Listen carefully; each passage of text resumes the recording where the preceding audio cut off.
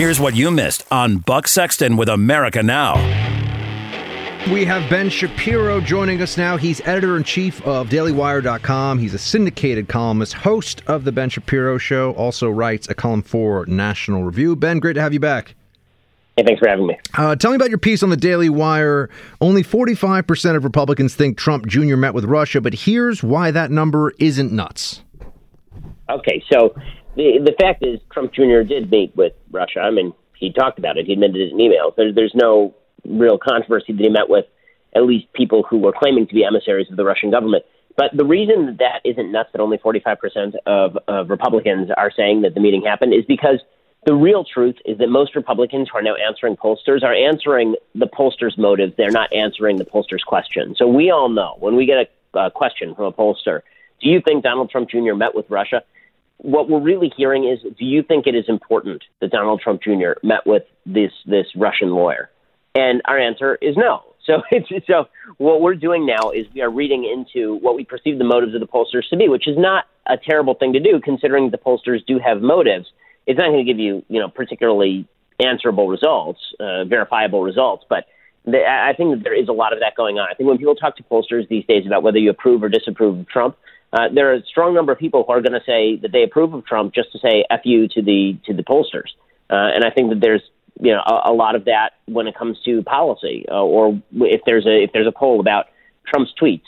Like you may think, okay, well, I thought to myself I didn't really like that particular tweet, but the pollster who's calling up, he's just looking for an excuse to rip Trump. So forget it. I'm not going to be part of that. So I'll just say that I loved Trump's tweet. I think there's that mentality has settled in on the right a little bit, and I don't think it's completely unjustified. Speaking of polls, you also have up on Daily Wire that a vast majority of Americans think government has to ensure universal health insurance. Ben, I feel like this is the part of the health care debate that doesn't get nearly enough attention, and that is that for the most part now, both sides of the political aisle are going along with the idea that the government has to provide everybody with not really even health insurance, but actually health care.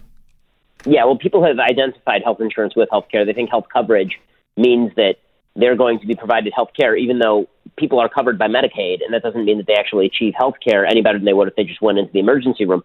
What the poll shows is that 3 out of 10 Republicans say that it is the government's job to provide health coverage for everyone. One of those 3 in 10 Republicans is probably President Trump. I mean, President Trump said back in January very openly that he thinks that any plan he promotes is going to end with universal coverage, everyone being able to get coverage regardless of what they can afford to bear. Well, once you say that, the Democrats have won. I mean, then you're at single payer. It's just a question of how fast you get there, how quickly you achieve it. And this has been the fundamental disconnect on the right. Like, you expected this sort of stuff from the left, but the right has bought into the concept that government's job is to ensure that everyone has health coverage. And once you do that, then you're only going to be able to do that through an individual mandate or through actual nationalization of the healthcare system. Those are the only 2 options. There is no third option. You can have quality and affordability, but not universality if you have a free market.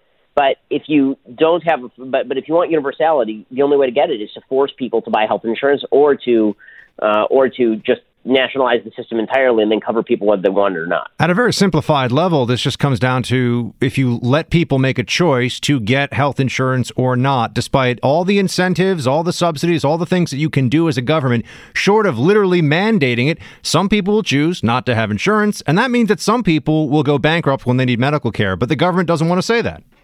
That's right. And one of the things that's really crazy is that Republicans won't even say that. So when you have the CBO reports coming out about various versions of the Republican bill that have been presented, and it'll say 22 million more people will be uninsured. And then you look in the bill, in the CBO report, and it'll say 2/3 of those people will drop out because there's no longer the individual mandate. What that means is that there are 14 million or 15 million people who are saying they don't want to buy insurance and are currently being forced by law to buy insurance.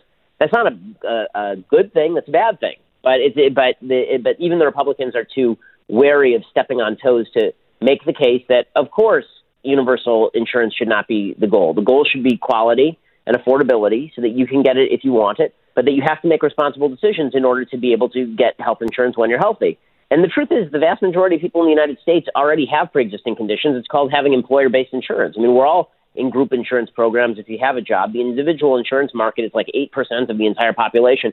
So we're talking about remaking the entire health insurance system, the entire health care system, actually, We're talking about doing all of that for what is at best 4 or 5% of the population, because there's still a bunch of people who aren't covered. What do you think the GOP senators should do at this stage of the game, considering that Mitch McConnell looks like he's just flailing at this point? They've said they may go forward with an actual repeal instead of just calling some new bill a repeal. What do you think they should do? What do you think they will do, Ben? I mean, I hope that they go through it with a full-scale repeal. There's a question of what they can do under reconciliation. So they can try and push through a repeal bill that repeals the regulations of Obamacare plus the taxes plus the mandates. That would be my preferred option. Right now, what they're talking about in their current repeal bill is getting rid of the subsidies, getting rid of the mandates, getting rid of the taxes, but leaving the regulations in place, which is why you're seeing those CBO estimates that really inflate insurance costs. If you're still forcing insurance companies to cover pre-existing conditions, but there are no subsidies and there's no mandate, then of course the costs are going to rise dramatically. So it depends on the bill they present. They should try and push a full repeal, but the question is, can they legally do that under reconciliation? If not, I think that going back to the drawing board with the bill that they had in the Senate, even though I don't like the bill particularly much, I don't think that it repeals Obamacare. The big question here is not whether it repeals Obamacare. The big question is whether it is better or worse, and they should stop using the word repeal and replace. They should just say, listen, what we've got here is a bad system. It's going to take us a while to get back to a free market system because too many people are dependent.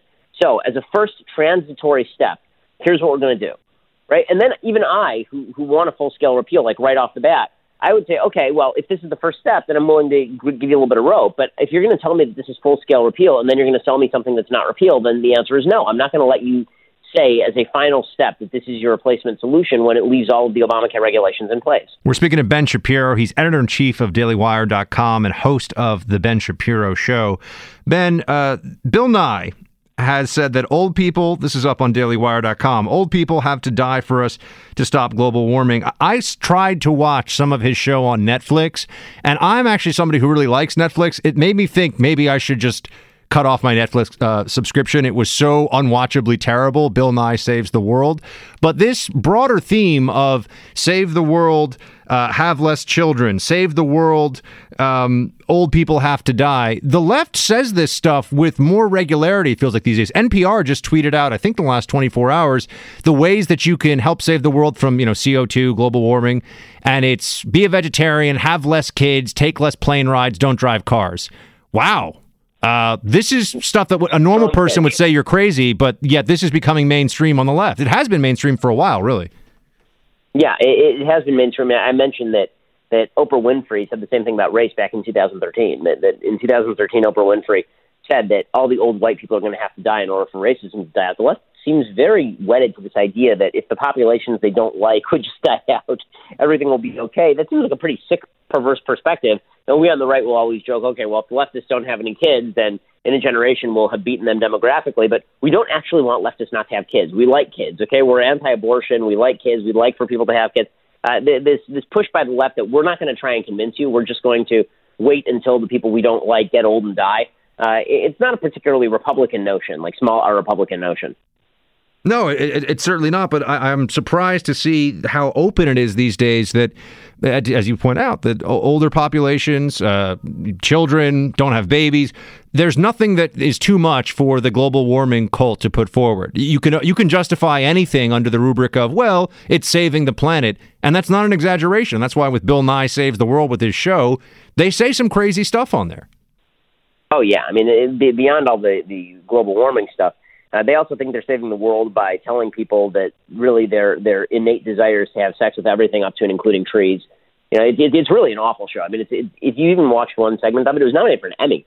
I mean, you watch one segment of it and you feel like you've lost half your brain power immediately, which may in fact be the plan. Maybe the plan is to actually soul suck everybody who watches this show, and then eventually it's like Invasion of the Body Snatchers, and Bill Nye just seizes whatever is left of your central nervous system and uses it to control you, because I can't explain otherwise why anyone would think the show is good. Before we can let you go, Ben, to do battle with social justice warriors across the country and on the interwebs, you got to tell us about what's going on with Berkeley College. Sounds like you're the latest conservative to get the slow roll treatment. Are they banning you? Are you going? What's happening?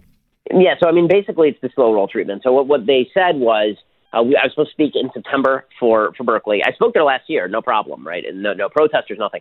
This year, we had put in all the paperwork. CRs, the College Republicans, had put in all the paperwork, sponsored by Young America's Foundation. They gave them a 10-week notice and said, we'd like one of these venues. And Berkeley got back and said, none of those venues are available, not available on the day. We'll get back to you later. And so this is exactly the same sort of thing they did with Ann Coulter. They kept pushing, okay, we're going to try this venue, and then we'll do a different date, but that date isn't going to work, so maybe we'll do it in the middle of the day, and maybe we won't really give you a big venue. And so they're kind of jerking us around. We still haven't heard back formally from them. They're now saying in the press that they are going to facilitate the event, make sure that it happens with a venue of the appropriate size. I certainly hope that's the case, because if not, we're going to sue them. So I mean, those are their two choices. So the disadvantages, folks, of infringing on a lawyer's First Amendment rights. There you have it. It's not a good idea. Ben Shapiro, everybody, check out his latest on dailywire.com, where he's the editor-in-chief. Also, you can listen to the Ben Shapiro Show. Ben, always appreciate you making the time for us. Thank you, sir. Thanks so much. Like us on Facebook. Just search Buck Sexton.